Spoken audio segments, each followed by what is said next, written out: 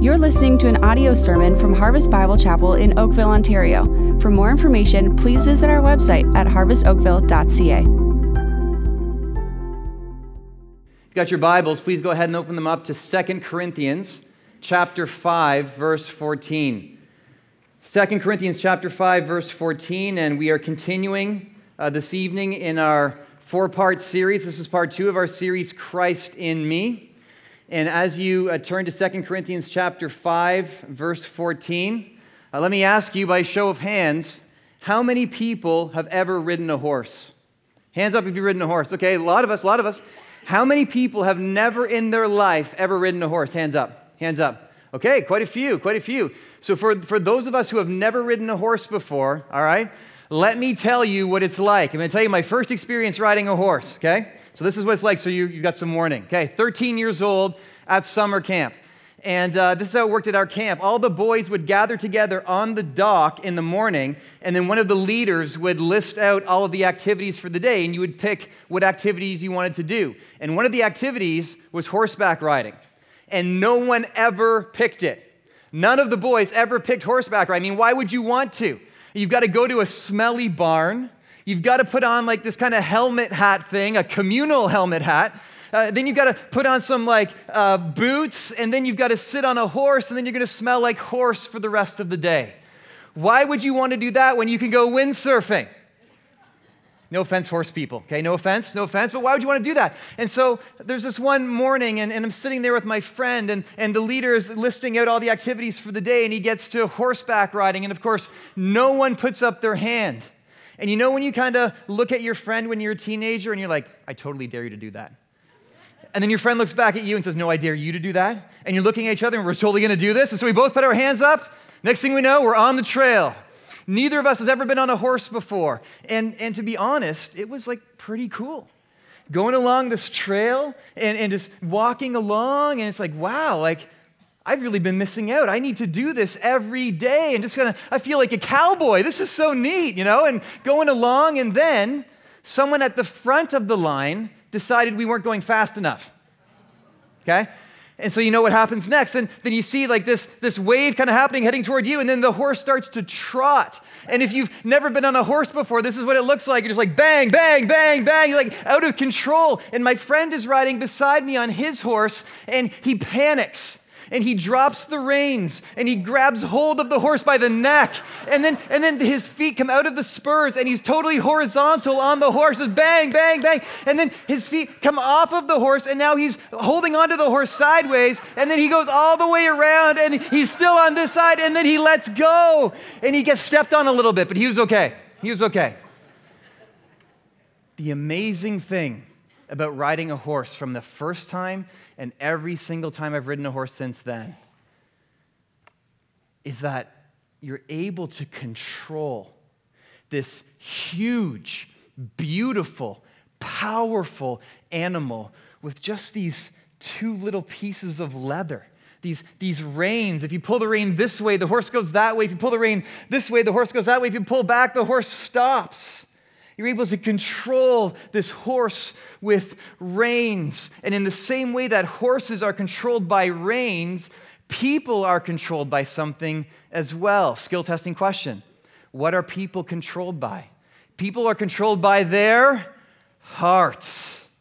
People are controlled by their hearts. So what then controls our hearts? That's the question. What controls our hearts? Because whatever controls our hearts controls us. So question, what controls your heart? What controls my heart? What controls our hearts? Because every day we are living lives and we're making choices, we're making decisions, we're choosing direction. What's controlling our hearts? Maybe you're thinking, well, that word controlled, I don't really like that word controlled. It's kind of a bad word. Well, it can be a bad word if we're controlled by something bad. But what if we're controlled by something that is awesome? What if we are controlled by something that is truly great? If we are controlled by the love of Christ? Would you say that describes you? Are you controlled by the love of Christ? Is the love that Jesus Christ has for you so overpowering, so overwhelming to you that you are controlled by his love? Does that describe you? Because listen, if we're not controlled by the love of Christ, then we're controlled by something else. If we're not controlled by the love of Jesus Christ, then we're going to be controlled by something else. And maybe you're thinking like what? Well, like this, like selfish desires. Like the desire to be respected, and the desire to be praised, or to be liked, or be successful, or to be right all the time. The desire for some wicked, sinful pleasure. The desire for money, or possessions, or entertainment, or to always get my way, or to have these perfectly obedient children that never sin or do anything wrong, or to have this perfect spouse who just always agrees with everything that you say, or to always be loved by everyone, or to have this easy, problem-free life where nothing ever goes wrong. So often, we are controlled by selfish desires. Question: what selfish desires do you struggle with the most in your life? What selfish desires do you struggle with the most in your life? And maybe you're thinking, well, I'm not really sure. How do I know? Well, here's how I know. Follow your anger. Follow your anger. Ask yourself, what gets me frustrated? What is it that gets me angry? Do I find myself frustrated and angry when I'm not getting the respect that I want from my coworkers, or from my boss, or from my family, or from those people that are driving with me on my road? Do I find myself getting frustrated when I'm not getting the praise or the success or the possessions or the perfect children or the easy life that I want? Because if I'm wanting something so much that I'm getting angry when I can't have it, it's a sure sign that my heart is being controlled by a selfish desire. Question: what controls you? Are you controlled by selfish desires, or are you controlled by the love of Christ? And if you're anything like me right now, you're thinking, well, sometimes I'm controlled by the love of Christ. But if I'm honest, I'm going to be honest right now, often I'm controlled by selfish desires. And I get angry when I can't have what I want. Anyone else relate to that? Hand up if you can relate to that. All right, all of us can relate to that. And so what do we do? Here's the question: what do we do? Here's what we do. We run to the feet of Jesus and we ask him to show us his love again in the gospel. That's what we do. We run to the feet of Jesus Christ and we ask him to show us his love again in the gospel. Because when we see the love of Jesus Christ, here's what happens. We are controlled by the love of Jesus Christ. When we can see the love of Jesus Christ, we are controlled by the love of Jesus Christ. So here's the truth that you and I need to receive today. Here's the big idea. The more we see the love of Jesus Christ in the gospel, the more we'll be controlled by the love of Jesus Christ in our lives. The more we can see the love of Jesus Christ in the gospel, the more we will be controlled by the love of Jesus Christ in our lives, which leads us right into our first point, which is this. If I want to see the love of Christ in the gospel so that I'm controlled by the love of Christ in my life, then I need to see these two big, glorious truths in our text today. And here's truth number one, gospel truth number one. You can jot this down up on the screen. Christ died for all so that all would die. Christ died for all so that all would die. Have a look with me, 2 Corinthians chapter 5, verse 14. Here we go. For the love of Christ controls us, because we have concluded this, that one has died for all, therefore all have died. So let's begin today by considering the person of the Apostle Paul. Because Paul was a man who was controlled by the love of Christ. For the Apostle Paul, the love of Christ, the amount that Christ loved him, it was so overwhelming to him that it pushed him forward like this hurricane wind. It pushed him forward into fruitfulness. But then it also was like a giant magnet pulling him back from walking in patterns of sin. The love of Christ was so powerful. It was like this force upon the life of Paul that pushed him forward into fruitfulness, but then also pulled him back from walking in patterns of sin. And we know that he was not a perfect man. We know that clearly from Romans chapter 7, but we know this. He was a man who was controlled by the love of Christ. I mean, this really, it fueled his ministry. This is why he loved people. This is why he planted churches. This is why he preached the gospel in really dangerous places. This is why he said things like this. Look what he said, Acts chapter 20. Look what he says. But I do not account my life of any value. Who talks like that? I do not account my life of any value, nor as precious to myself, if only I may finish my course in the ministry that I received from the Lord Jesus to testify to the gospel of the grace of God. How is it that Paul is able to talk like that? Here's how. The love of Christ controlled him. The love of Christ controlled him. And so how do we become people like that? How can you and I become people who are controlled by the love of Christ? Well, thankfully, he tells us right here in verse 14. Look what he says. For the love of Christ controls us because we have concluded this, that one has died for all, therefore all have died. So here's what Paul says. He says, the love of Christ is controlling me, and let me tell you why. Because I've reached these two conclusions. One, that Christ died for all. And two, that all have died. And because I've reached those two conclusions, the love of Christ is controlling me. Do you feel what I'm saying? No. Paul, I have no idea what you're talking about right now. What is he talking about? What on earth does he mean? Let's begin with this first one.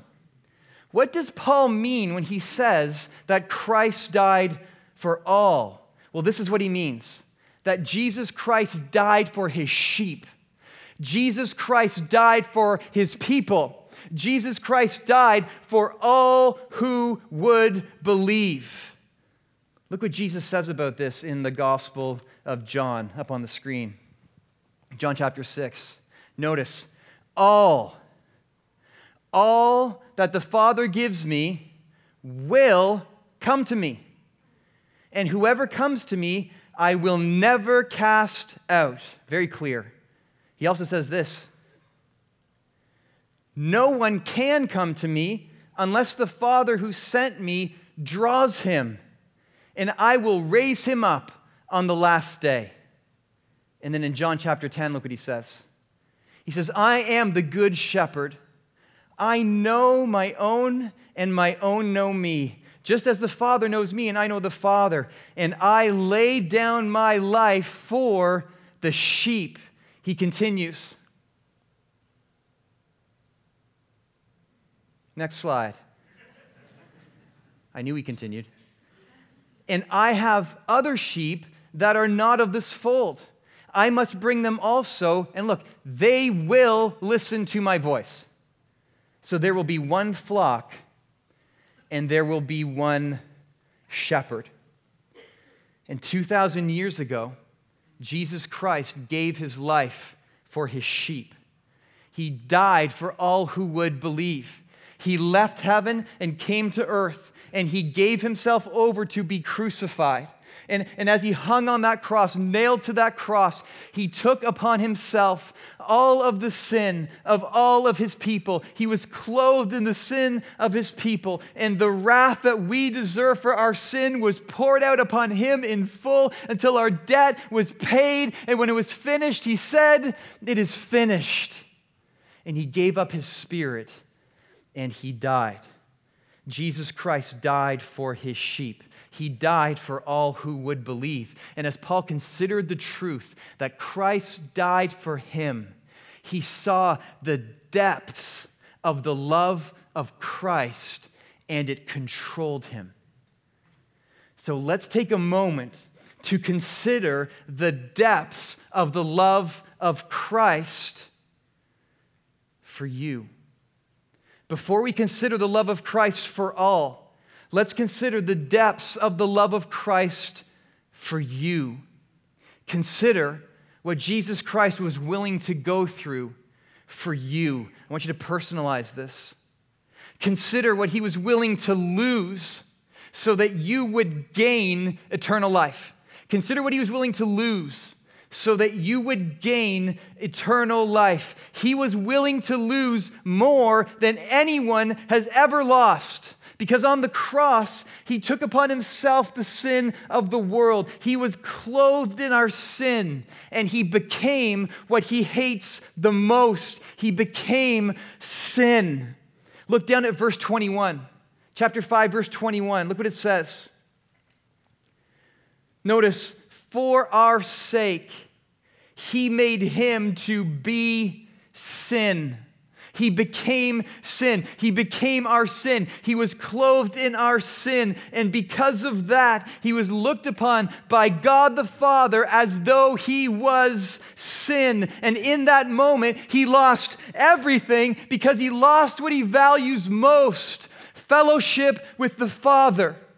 When he became sin, the perfect fellowship that he had with God the Father for all of eternity, the fullness of joy that he had experienced from eternity past in the presence of the Father was suddenly ripped away from him. His greatest joy was gone, which is why from the cross he cries out, my God, why have you forsaken me?" And this is a suffering that we cannot even begin to understand. The presence of the Father turns to silence. The Son of God forsaken, his greatest joy ripped away from him. And consider what follows: the wrath of God. And so, yes, the physical suffering that Jesus experienced on the cross was absolutely horrific, but it was not the anticipation of the physical suffering that caused Jesus to sweat blood in the garden. It wasn't the anticipation of the physical suffering that caused Jesus to pray that the Father would let this cup pass from him. No. Rather, it was the anticipation of the spiritual suffering, that the joy of the fellowship that he has with the Father would be torn away, interrupted, and then replaced by the wrath of God. And on that cross, Jesus Christ suffered the full fury of the wrath of God alone. This is what Jesus endured on the cross for you. For you. A suffering that we cannot even begin to imagine. And why? Why was he willing to do this? Here's why. Love. He loves you. He loves you. He suffered for you in order to save you from hell and to bring you to God. Consider the depths of the love of Christ for you. For you. And as Paul saw the depths of this love, he was controlled by it. Let me ask you, can you see the depths of this love? Can you see the depths of the love of Jesus Christ for you personally? Because there's even more. Consider this second truth, that when Jesus died for his sheep, all of his sheep died. When Jesus died for his sheep, all of his sheep died. And maybe you're thinking, well, that doesn't sound very good. But listen, it is. It is. Look back at verse 14. Verse 14. For the love of Christ controls us, because we've concluded this, that one has died for all, therefore all have died. So here's what this means, that if you are here today and you've placed your faith in Jesus Christ, then the moment you placed your faith in Christ, God united you to Christ. The moment you placed your faith in Christ, God united you to Christ. Look what Paul says about this in Romans chapter 6. Look what he says. For if we have been united with him in a death like his, we shall certainly be united with him in a resurrection like his. Here's what this means. That when you placed your faith in Christ, God united you to Jesus Christ in such a way that when Jesus died on the cross, it counts as you dying on the cross. Which means this, that the old you, the person who you were before Christ, the person who was on the road to sin, to hell, the person who was a slave of sin, the person who wanted nothing to do with God, the person you used to be was killed with Christ on the cross. This is what he means in verse 14 when he says that we've concluded this. One has died for all, therefore all have died. As Paul considered this truth, that he died in Christ, that the man he once was would never take another breath, that the man that he once was would never take another step on the earth because that man was dead. As he meditated on the truth that Christ died for me and I died in Christ, Christ died for me and I died in Christ, here's what happened. These truths, they dropped into his heart and he saw the love of Christ and then he felt the love of Christ and then he was controlled by the love of Christ. It's kind of like when you take a glass of clear water and you drop some food coloring in and it hits the water and then it begins to diffuse and the whole thing begins to change color. That's what happened in Paul's heart. He saw the love of Christ and the color of his heart changed to love. Ask yourself, has this truth dropped into my heart? Christ died for me. I died in Christ. Christ died for me. I died in Christ. Because when this truth reached Paul's heart, he saw the love of Christ. He felt the love of Christ. And then he was controlled by the love of Christ. Notice this also. This is big. That Paul says this salvation is not just for him. That it's way, way bigger than that. Look back at verse 14. Look what he says.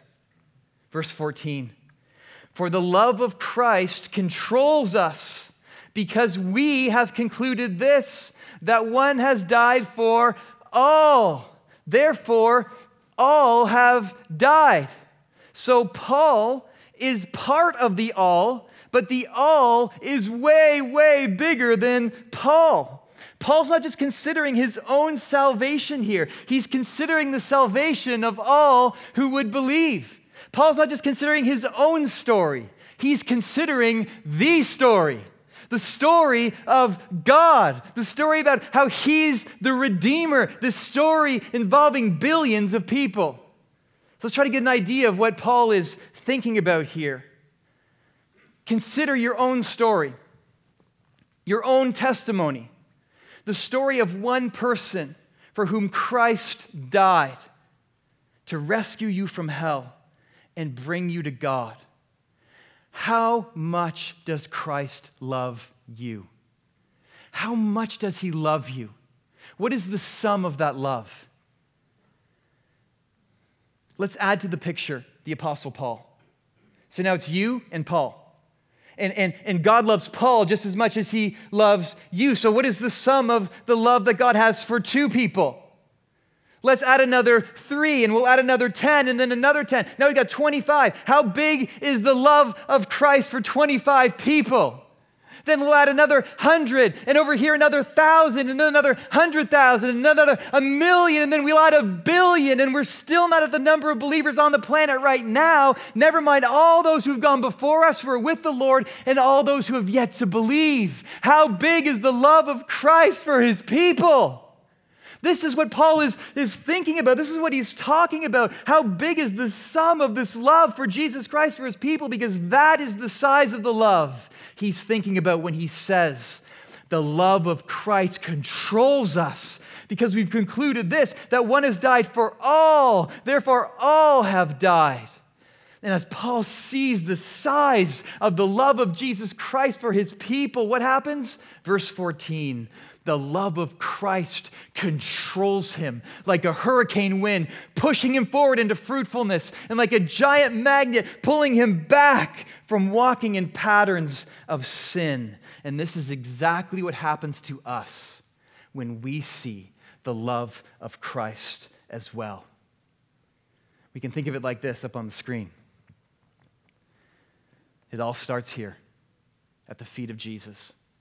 When we run to the feet of Jesus and we ask him to show us his love again in the gospel, and he shows us the greatness of his love for me, as we consider the greatness of his love for me, and then as we consider the greatness of his love for us as a church, and then we consider the greatness of his love for all who are on the face of the earth right now, all those who are in glory, all those who have yet to believe. This is when we are controlled by the love of Christ, and it pushes us forward into fruitfulness and pulls us back from walking in patterns of sin.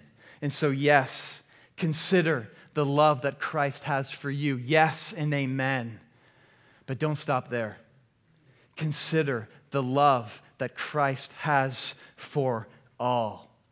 Because if we want to see the love of Christ in a way that we are controlled by the love of Christ, we must see that Christ died for all so that all would die.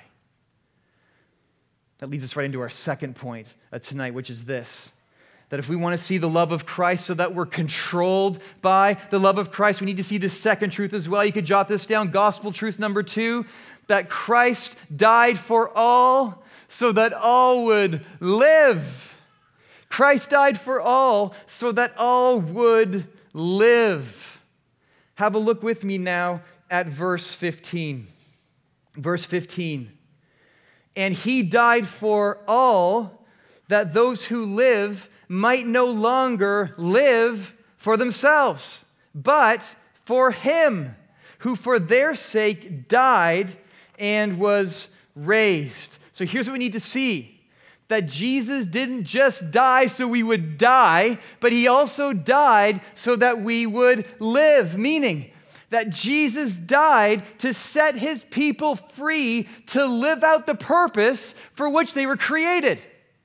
Jesus Christ died to set us free to live out the purpose for which we were created. And what is that purpose? Because, man, we need to know this. What is our purpose? Well, let's let God tell us. Isaiah chapter 43. God says this, I will say to the north, give up, and to the south, do not withhold. Bring my sons from afar and my daughters from the end of the earth, everyone who is called by my name, whom I created for my glory, whom I formed and made. God's people have been created by God for his glory. If you're ever looking for a mission statement for your life, here it is. Created by God for his glory. Look what Paul says about this too, 1 Corinthians chapter 10. So whether you eat or drink, whatever you do all to the glory of God. This is our purpose. This is why Christ died. Christ died so that we would be set free to live out our purpose, which is to glorify God. And so what does that mean? What does it mean to glorify God? Well, here's a very simple definition. It's this. To glorify God means to live in a way that shows the worth of God. To glorify God means to live in a way that shows the worth of God. And so how do we do that? How do we live out this awesome, glorious, beautiful purpose in our lives? Well, have a look back at verse 15, because Paul tells us. Verse 15.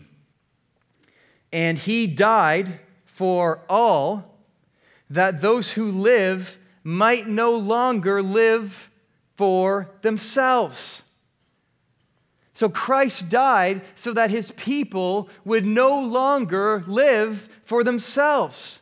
Christ died so that we would no longer live for ourselves. Christ died so that we would no longer live to be respected or to be liked or to be accepted or to be praised or to be successful or to be right all the time.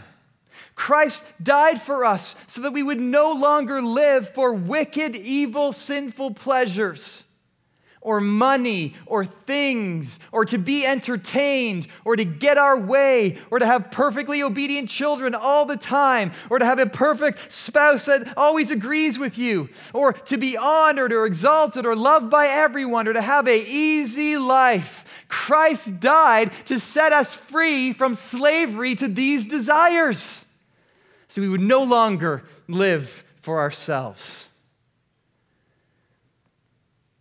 But how exactly does that work? How does the death of Christ free us from being controlled by selfish desires?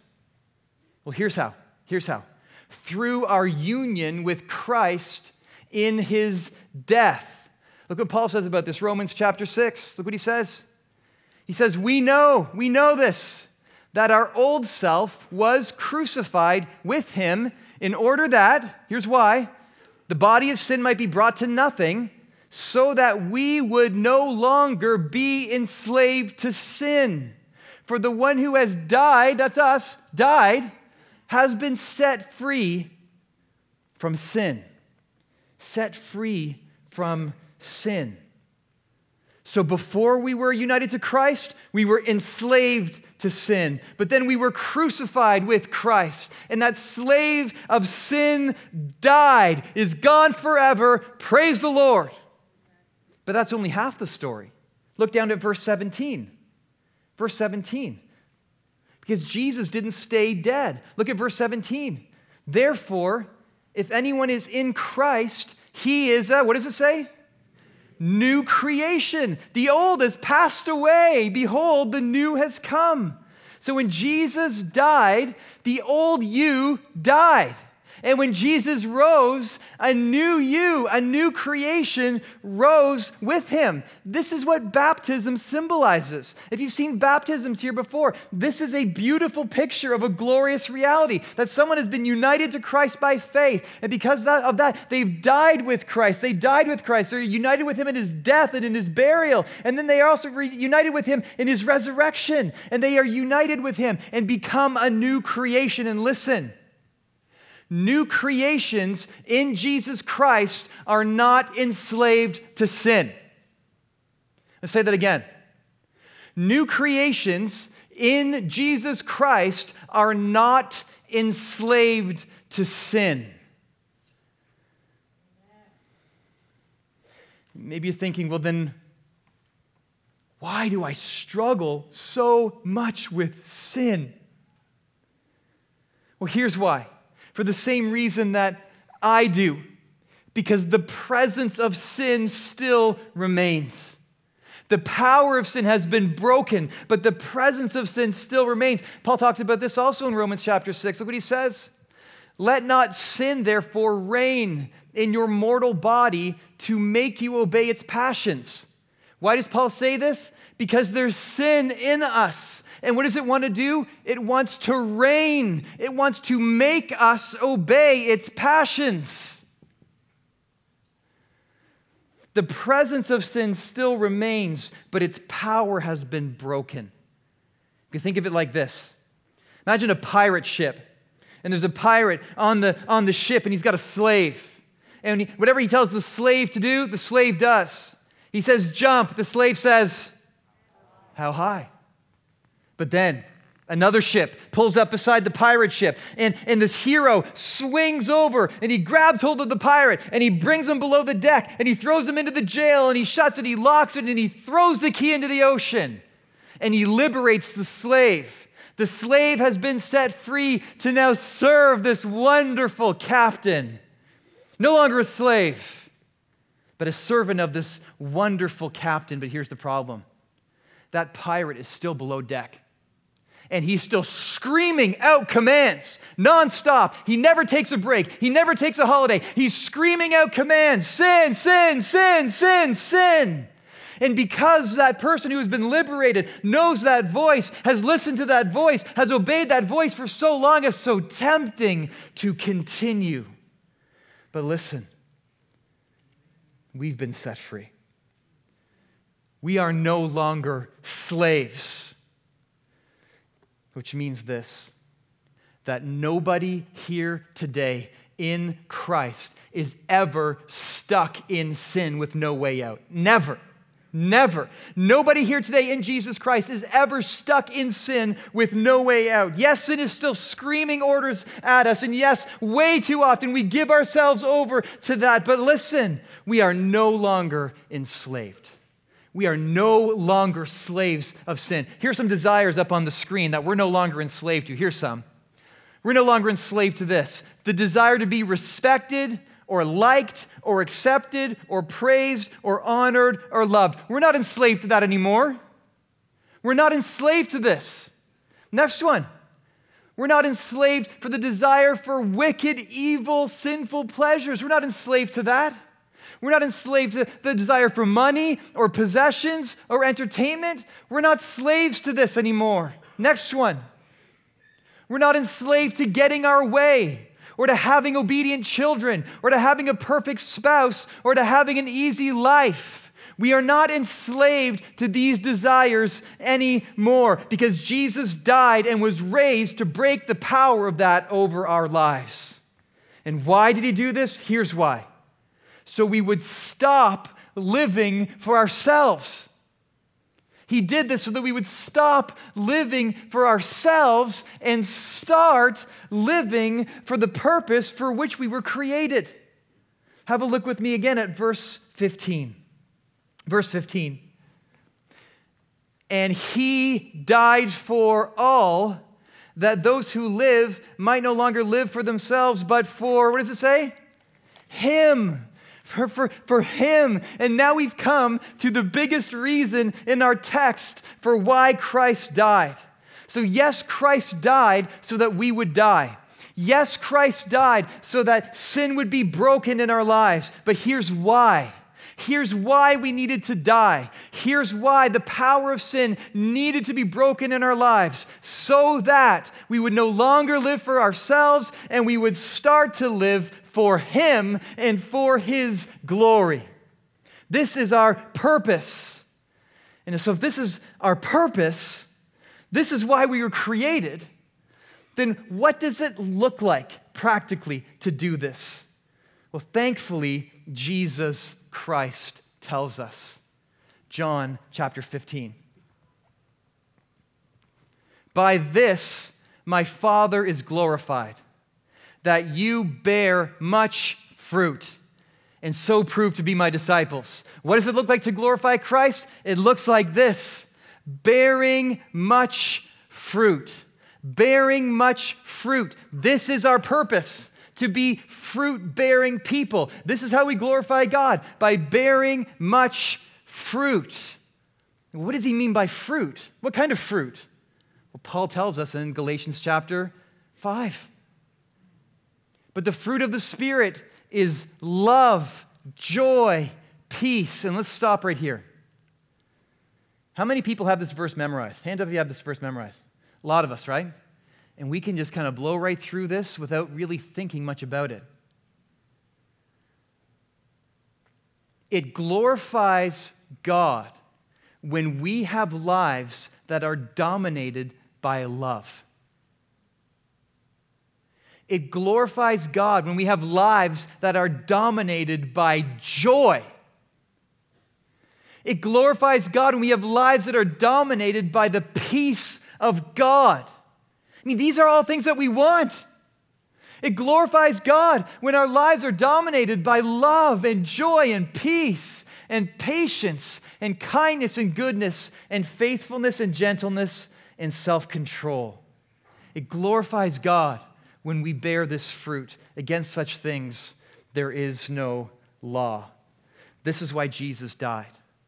Jesus died so we would no longer live for ourselves, but bear much fruit for the glory of God. Jesus died so that we would be people whose lives are dominated by love, the love of God, and love for others. Jesus died so that we would be a people right here whose lives are dominated by joy in Christ. He died for that. That Jesus Christ died that we would be a people whose lives are dominated by the peace of God and patience and kindness and goodness and faithfulness and gentleness and self-control. This is why Jesus died, to set us free, to live out the purpose for which we were created, to bear much fruit for the glory of God. This is why we're here. This is why Jesus died. Let's put it all together. This is what it looks like up on the screen. So again, where does it begin? At the feet of Jesus Christ. At the feet of Jesus Christ. Meeting with Him in prayer. Opening up His Word. Studying it, asking Him to show us the glory of His love in the gospel. And when we can see it more and more and more, when we see the love of Christ for all, that's when we are controlled by the love of Christ and we are pushed forward into fruitfulness, forward like a hurricane wind into fruitfulness. And we are also pulled back from walking in patterns of sin. Why? For this great and glorious purpose, the reason why we live, the glory of God. This is what Christ does in us. This is what Christ does in us. And so is that the end of the story? Well, it's not. Have a look again at verse 15. Look at the end of verse 15. He says, and He died for all, that those who live might no longer live for themselves, but for Him. Now notice, who for their sake died and was raised. So Jesus died so that His people would not live for themselves, but live for His glory. But Jesus also died for our sake, and He was raised for our sake. Here's what that means. That in the gospel, you and I have received the two greatest gifts in the whole universe. Did you know that? You've received the two greatest gifts in the entire universe because you've received the treasure, the great treasure of the universe, which is God Himself. You've received the greatest treasure in the universe, God Himself. And you've also received the greatest purpose in the universe, which is to live for the glory of God. You've received the two greatest gifts in the universe, the treasure of God Himself and the greatest purpose in the universe, to live for His glory. These are the two greatest gifts. And as we open up these gifts and we begin to enjoy them and we spend time with God and we delight in Him and we love Him and we live for His glory, this is when we begin to live a satisfied, abundant Christian life. This is when we begin to experience the greatest condition of the human estate. And it has nothing to do with earthly status. It has nothing to do with gathering possessions. It has nothing to do with having money. It has nothing to do with about having easy circumstances. And it has everything to do with truly being alive in Jesus Christ. By knowing who we've been created to know, Jesus Christ.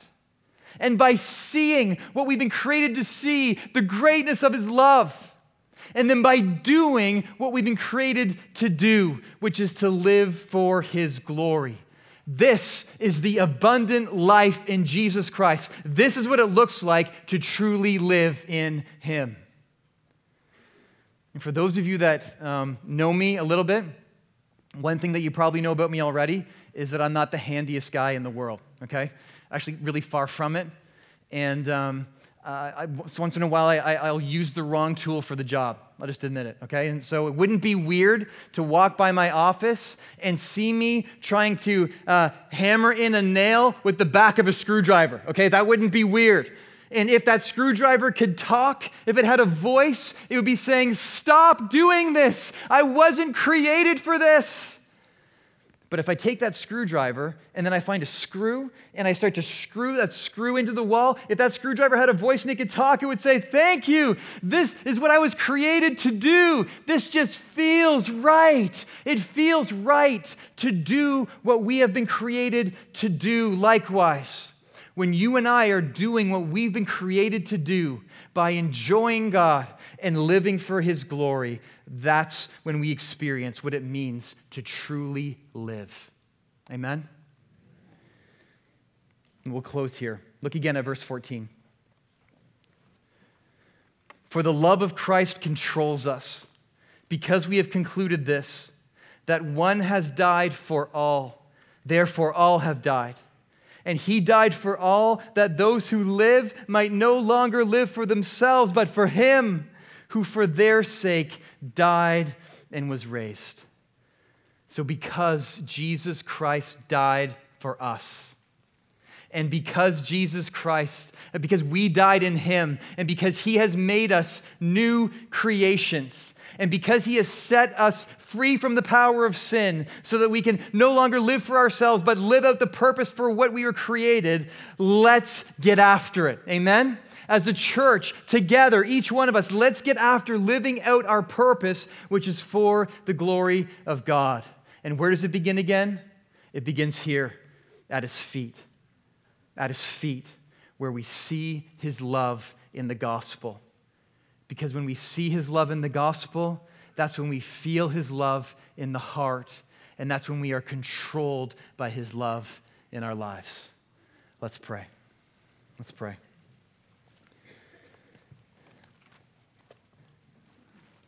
So, Father, we thank you so much for the gospel of Jesus Christ. We thank you so much that we can open up your word and we can read the truth of the gospel, that you died for us, and that we have died in you, and that you have set us free from the power of sin, and you have great and awesome, glorious purposes for our lives. You created us for the greatest purpose, the greatest reason in the universe, to live for your glory. And so, God, as we now turn our eyes to the cross of Jesus Christ, as we worship you right now, oh God, would you stir in our hearts and show us again the greatness of your love. In Jesus' name, amen.